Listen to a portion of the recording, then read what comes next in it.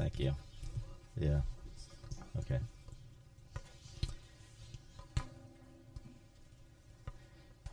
Every morning, my alarm sounds at about 2:45, and I go through almost about the same robotic motions. I begin by shutting off both alarms, and yes, I do have two alarms. One is on my headboard, the other is on my dresser, a distance away from my bed, so I actually have to leave the bed. The reason is, for a while there, I was given the responsibility of opening the plant, and with guys depending on me, I really couldn't afford to oversleep. I get dressed, and then I step in front of the mirror, and I'm convinced nobody looks good at that time in the morning. But I do my best. I go to the kitchen. I put some coffee in the Keurig, and eat some fruit, multivitamin, and put a salad and a few of Merrill's cookies in my lunch bucket, and I grab my coffee, and I head off to work. I get there about 20, 25 minutes early, so I have some time to read. The great thing is that all the sane people are still sleeping. So it's really quiet, and it's a nice time just to have some quiet time. But how do you wake up? Some people can wake up in 5 minutes, and there's other people that need about 3 hours. I work with one of those guys. He needs about 3 hours. You talk to him before 8 o'clock, it's at your own risk. If you ever do any camping, you'll soon figure out who the morning people are. At 6 o'clock in the morning, they're out there clanging and banging away. They got the fire going. They're fixing eggs, pancakes, hash browns, biscuits and gravy, sausage, you name it, it's happening. It's for those people that I have Proverbs 27:14. This is just for you, and you need to see it.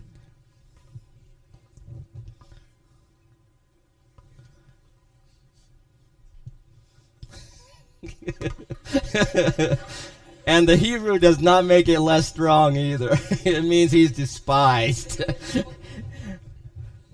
Oh, the rest of us who aren't morning people, we kind of fall out of the campers about 9 o'clock in this zombie-like state and asking the question, what time is it? Well, this morning, I'll tell you what time it is. It's high time for us to wake up. It's time that we pursue holiness. It's time that we pursue righteousness. It's time we say no to sin. It is time we clean out our closets. It's time we put on Christ. For the why? The day is at hand and our salvation is nearer than we have believed. Amen? Well, this morning I want to welcome all of you to this part of our worship, and especially the visitors, and also to Paul's letter to the Romans. Last weekend we spent some time camping with the youth, and just want to thank them again, as well as the youth leaders, for the food and the conversation. And we just had a good time, and it was just good connecting. If you have your Bibles, turn to Romans 13.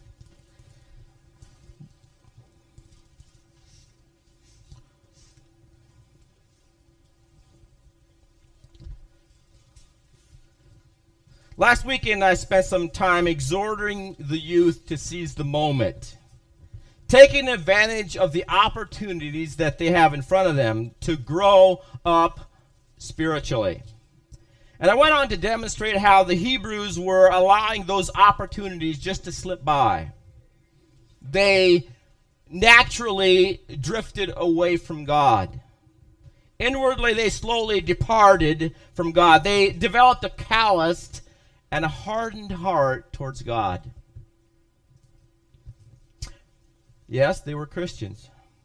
They sat under the preaching of God's word week after week, and they trafficked in unlived or unexperienced truth, and because of it, they became hardened to truth. It says their ears were dull, they were dull of hearing.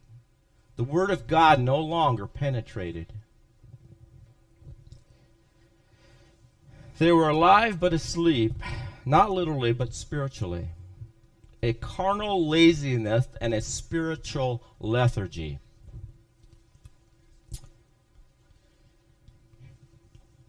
Here in Romans, the latter part of Romans 13, think of it awakening spiritually. In verse 11, the Apostle Paul is sounding the alarm.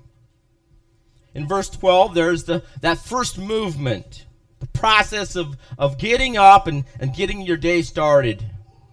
Then in verses 13 and 14, there's the sound of people, the sound of activity. You're on the job, or perhaps at school, or maybe you're starting laundry.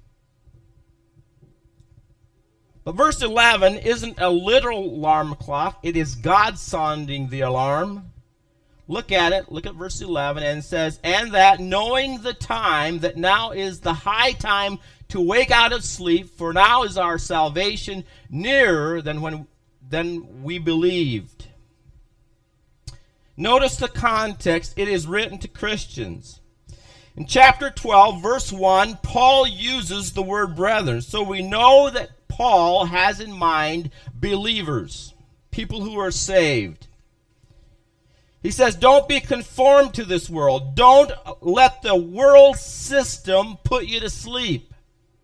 Stay awake. When you hear that alarm clock sound, if you're like me, the first question you think about that enters your mind is, what time is it?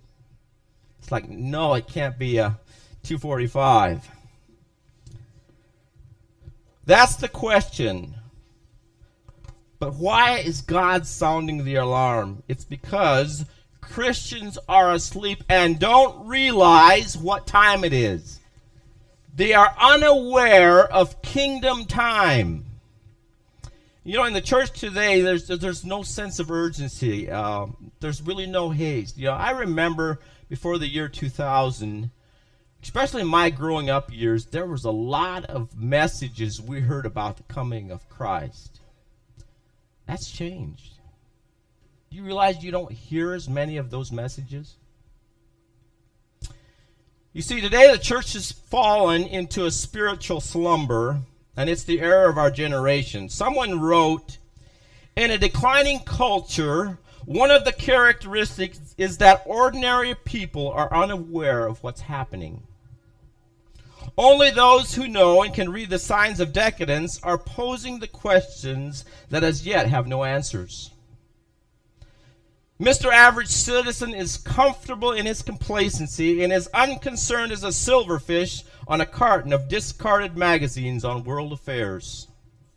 He's not asking any questions because his social benefits from the government give him a false sense of security. This is both his tragedy and his trouble. Modern man has become a spectator of world events, observing on his television screen without becoming involved. He watches the ominous events of our time pass before his eyes while he sips beer in his comfortable chair in the den. He doesn't realize what's happening. He doesn't understand that the world is on fire and he's about to be burned with it. But some of you might be thinking this morning, we as Christians, we've never had it so good. We're well taught. We're well read. We're well clothed. And we are well employed. We've never had life so good.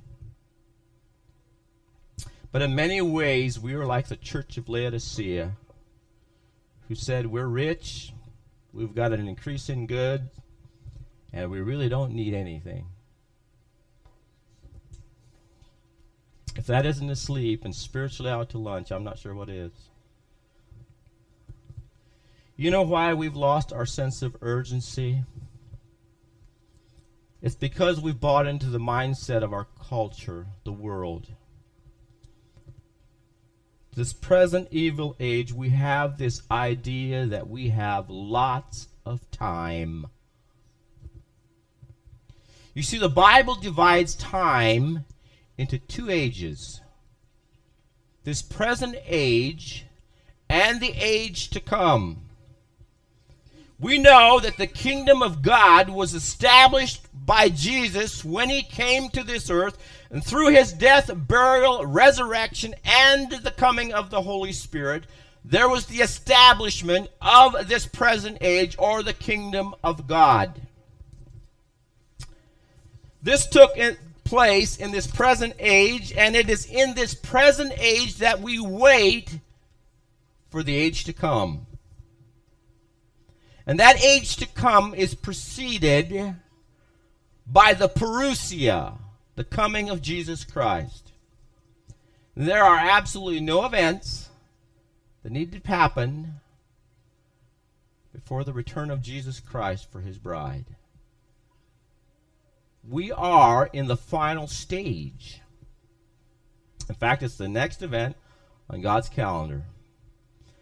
Now, when Paul uses time, he doesn't use the Greek word chrono, meaning chronologically. That's the word we get from it. He uses the word kurios, meaning epoch, age, or era. The Christian who is asleep spiritually does not understand the age or the era he's living in. He doesn't have an understanding of the importance of the time that he's living in. He is spiritually ignorant of his time. Why is that a tragedy? Because what we believe translates directly into how we live. You can't get away from that truth. We'll only live out what we believe. 2 Chronicles 12, verse 32, you're going to see how this plays out. It says, and the children of Issachar were men that had understanding of the times and notice to know what Israel ought to do. The heads of them that were 200, and all their brethren were at their command. These men understood the time, and they were able to give direction, what was proper and what was wise for Israel. There's more. In Matthew 16, the Pharisees and the Sadducees came to Jesus, and they were trying to test him or tempt him. It says, and the Pharisees along with the Sadducees came tempting, desiring him that he would show them a sign from heaven. And Jesus answered and said unto them, when it is evening, ye say it is fair weather, for the sky is red. And in the morning it will be foul weather today, for the sky is red and lowering. O ye hypocrites, ye discern the face of the sky, but notice what Jesus says, but you cannot discern the signs of the time. Why was that a tragedy? Because the time, it was the age of redemption. God in literal living form stood in front of them, and they missed it. They rejected it because they were undiscerning of the time. Do you understand why it's so important that you guys have some idea or discernment of the time we are living in?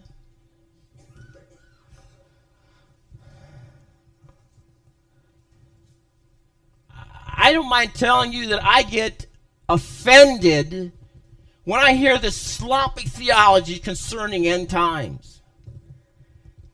I heard one individual say, I'm a panmillennialist. However it pans out is okay with me. You know what that individual was really saying? He's saying it really doesn't matter. It's really not that important to know. It's okay to go through life spiritually asleep. Don't take God seriously on this matter.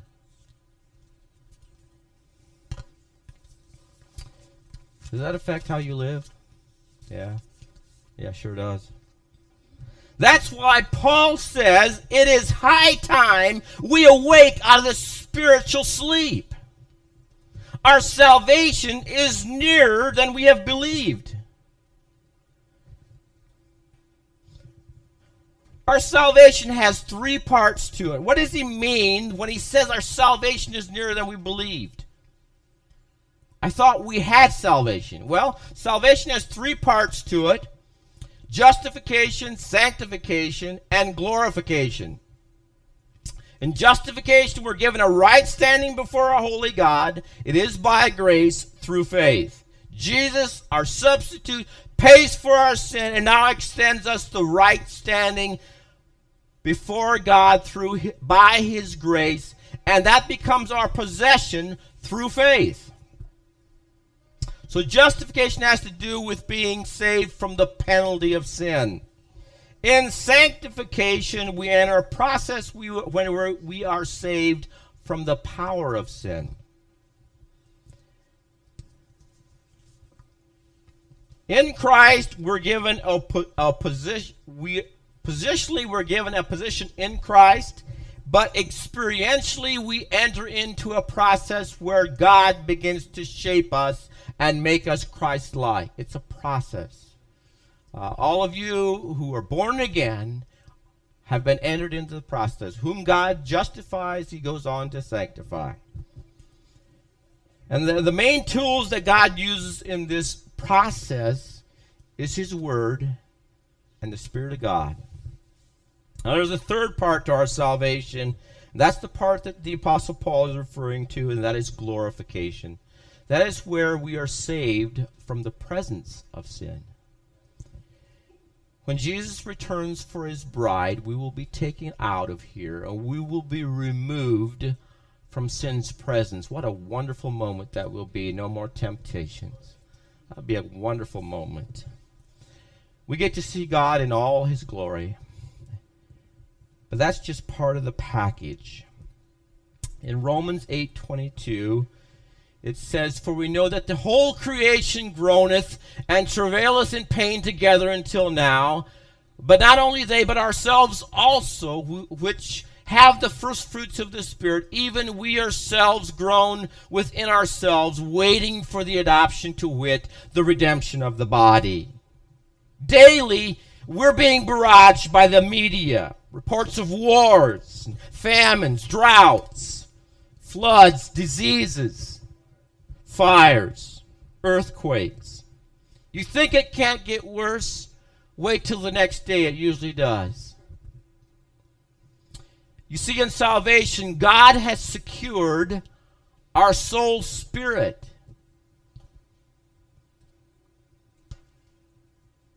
Notice the earth. It says, notice the earth. In salvation, God has secured our soul spirit, but we await the full redemption of this body. Let me put it this way. You see, every ache and pain, every gray and white hair, every season of the year that changes, every wrinkle, every new day, and every fresh grave ought to remind you that your salvation is near. You see, the world groans under this constant barrage of the curse of sin, famines, and the world. This earth longs for the day that you and I are fully revealed as the Son of God, the sons of God. Our full redemption.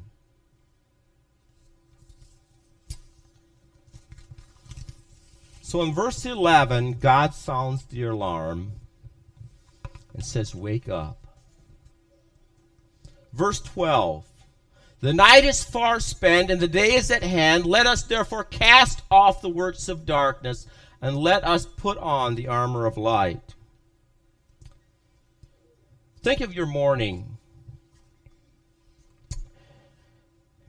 As much as you'd like to, you can't keep hitting that snooze alarm forever. You got to get up. You got to keep moving.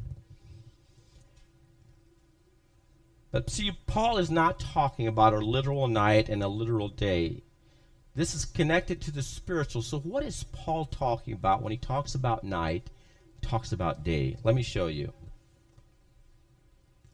In John chapter 9, Jesus and his disciples come up onto a man who's been born blind. And the disciples have this idea that at the bottom or at beneath every sin, someone is at fault.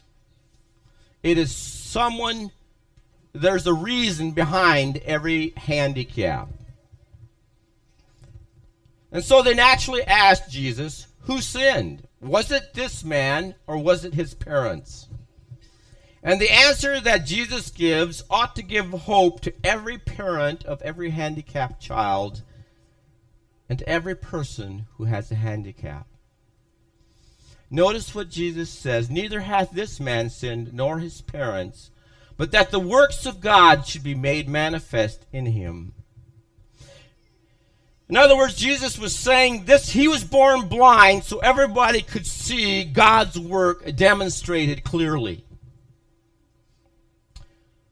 Often it is those of us who are without the handicaps who have pity upon those who do. But somehow this morning I think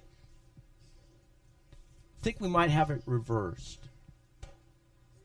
Backwards. Because I think it should be those with handicaps who should have pity upon us. Because it is in the lives of those individuals that we often see the work of God demonstrated most clearly. There's something else. Though it is unsaid, Jesus clearly implies it, that God doesn't make mistakes. God has a special purpose for those who are born with handicaps.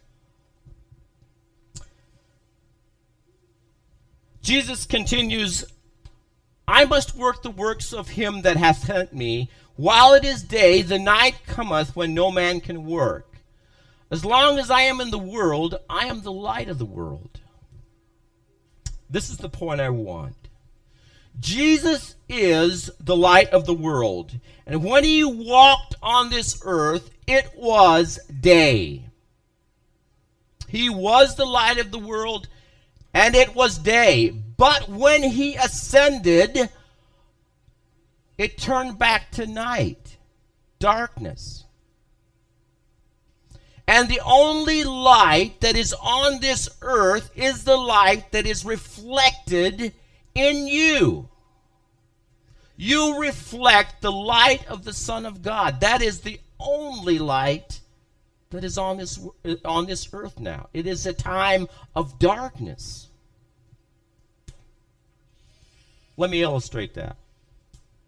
The other morning when I awoke and went outside, it was really bright out there. It was, I don't know if they call it the super moon or whatever they call it. There's a lot of moonlight, but that really is a misnomer. It's not moonlight. The moon does not produce light. It was reflected sunlight. The same is true of you. In this present time of darkness, you reflect the light of Jesus Christ, the light of the sun.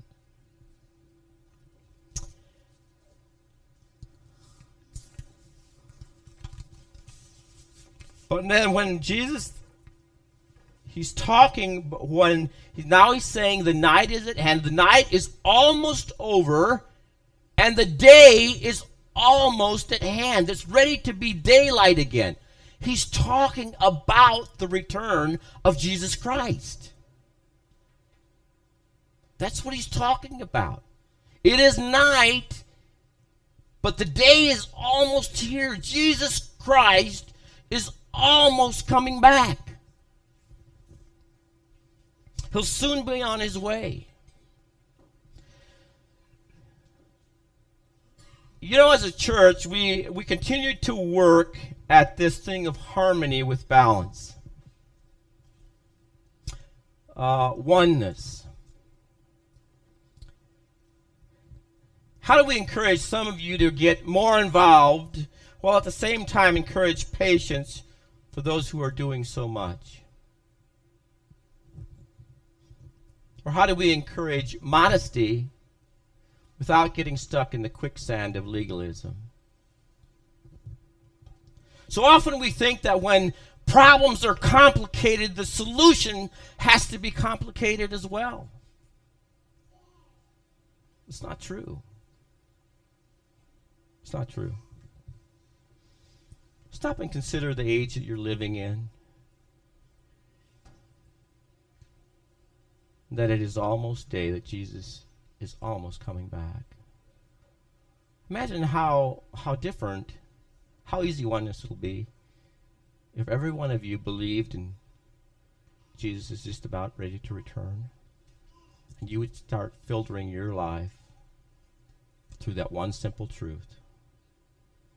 Jesus is coming back in a week, a month, 6 months. Isn't it amazing how some of these issues wouldn't be issues anymore? How oneness would be achieved almost overnight.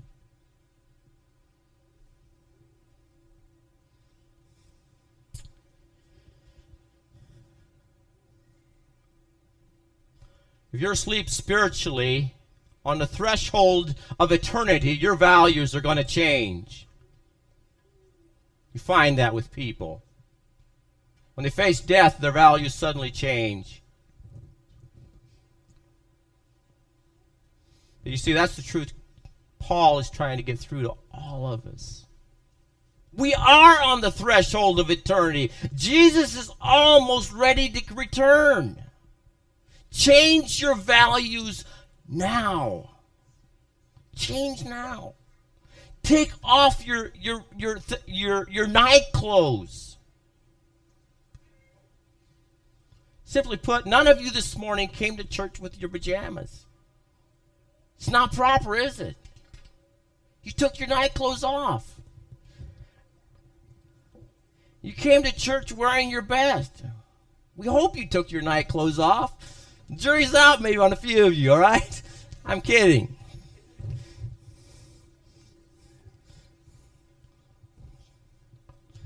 You see, God's going to give us some straight talk on what is proper for a Christian to wear and what is not proper.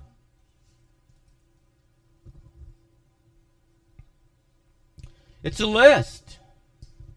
It's a list of what should be worn by the Christian and what should not be worn by a Christian. What is night clothes and what are the clothes of the day? And that's not legalism, by the way. God gives you a list and you better stand up and pay attention. Verse 13 contains the negative and verse 14 contains the positive. Verse 13.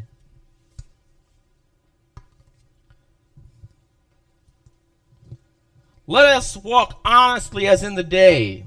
Think of Jesus being here, being present. What is proper? He touches on 3 areas of our lives.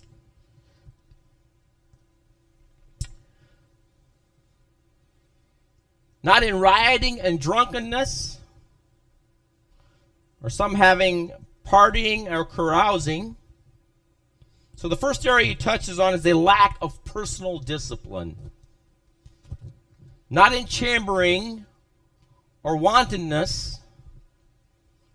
Some put it this way: sexual promiscuity or sensuality. That's a lack of personal morality. The third area is not in strife and envying. That is a lack in personal relationships. Discipline, morality, and relationships. Those are the 3 areas in which you are capable to reflect or diminish the light of Christ. Carousing and drunkenness has to do with our leisure and the improper use of it. We are instructed to stay away from those things which weaken our inner fiber. Do you?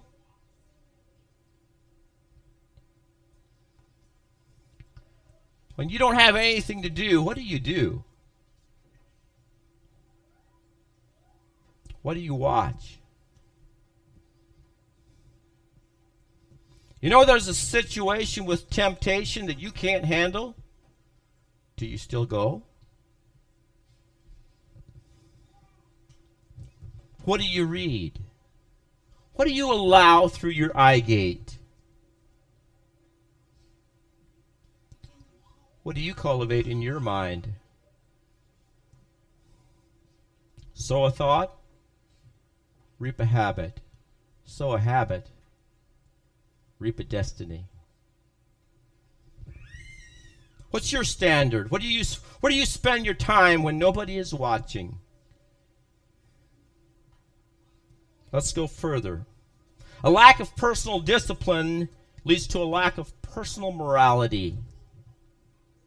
Chambering and wantonness, sexual promiscuity, and sensuality. We all know that stuff is all around us. Most of us guys have seen enough images from just the advertising that goes on to last us a lifetime. We got those images burned in our minds.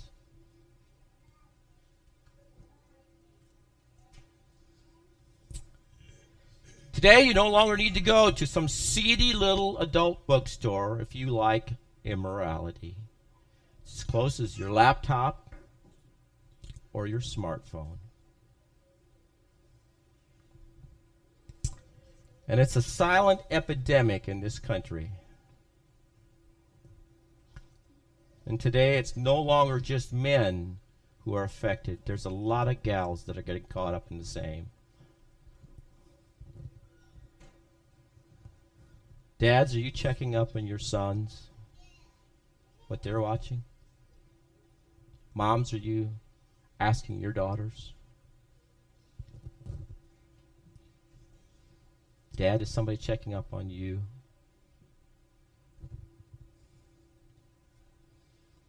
You wearing the night clothes of immorality, sensuality?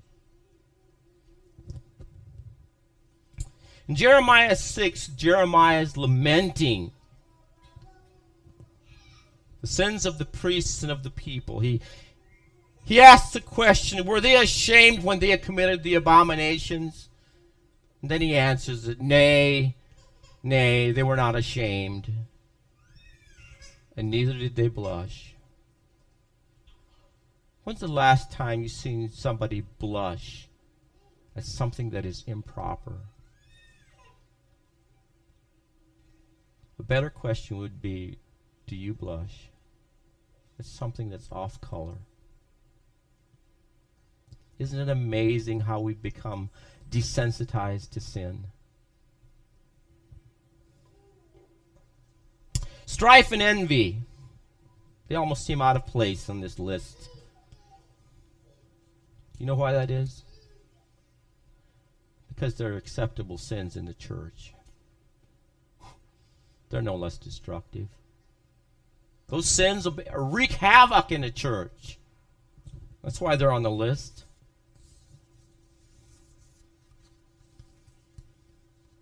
Those relational sins could be just as destructive.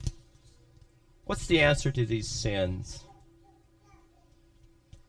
It's putting on Christ and making no provision for the flesh to fulfill its lust thereof. Pursue a Christ likeness and stop planning for sin. You know, there's a reality that very few of us just stumble into sin. There's something that David understood, and it's something that's helped me, and it might be helpful to you, so I'm going to show you this morning. We don't just stumble into sin. Psalm 36, David understood this. He understood how it worked. Notice what he says. The transgressions of the wicked saith within my heart, there is no fear of God before their eyes.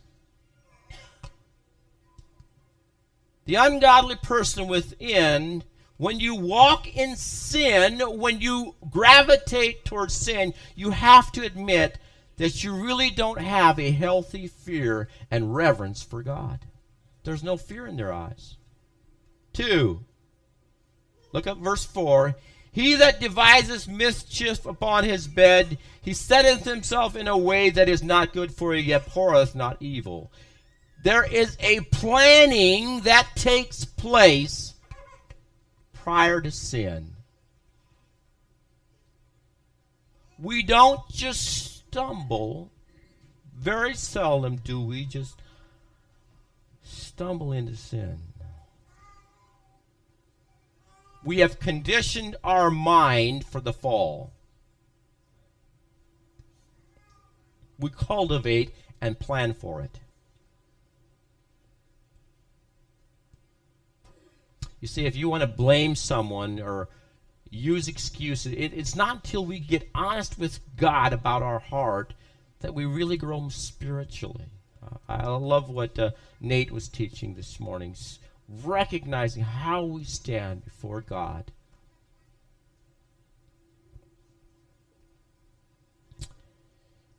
That's why the Apostle Paul says, make no provision. Provision means planning. Stop planning for sin. And put on Christ.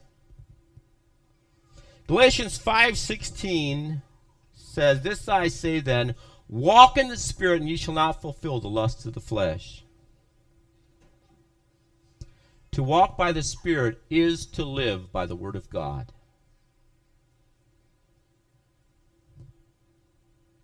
I want to close with this poem.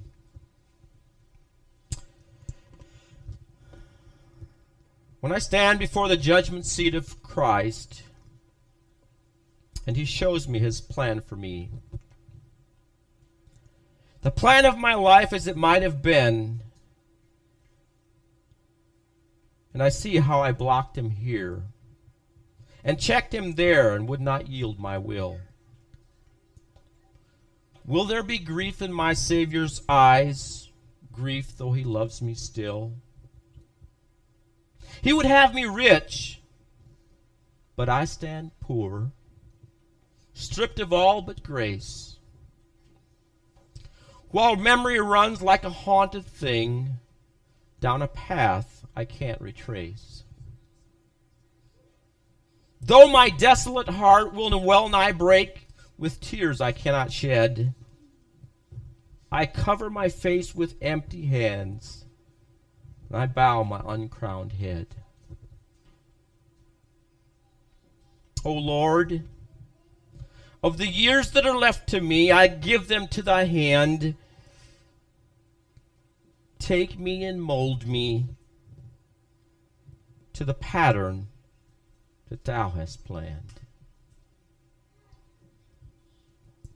Let's bow.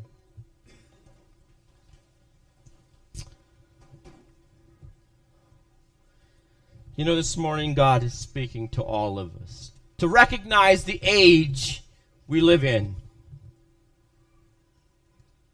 to realize Jesus is coming soon.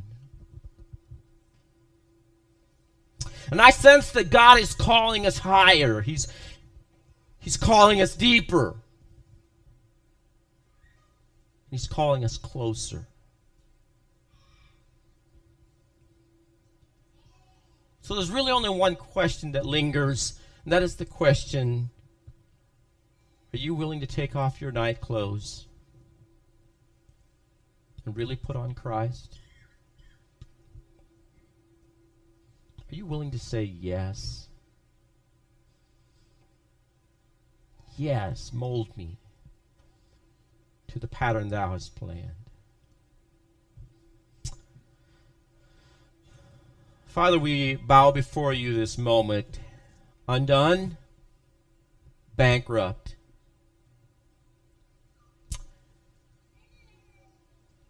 In need.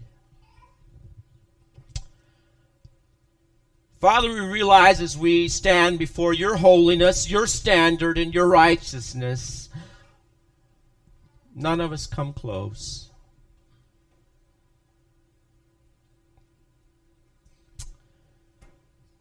But Lord, we're grateful that you're not finished. You haven't given up. You're still at it. of changing us. Father, this morning I pray for those who are yielding their will today in a new way to be molded and shaped into your likeness. Empower them, encourage them, and continually remind them of the time they live in. Help them to be sober but contagious. Help them to be the light of this world. We want to give you the glory for all of it. We ask these things in Jesus' name. Amen.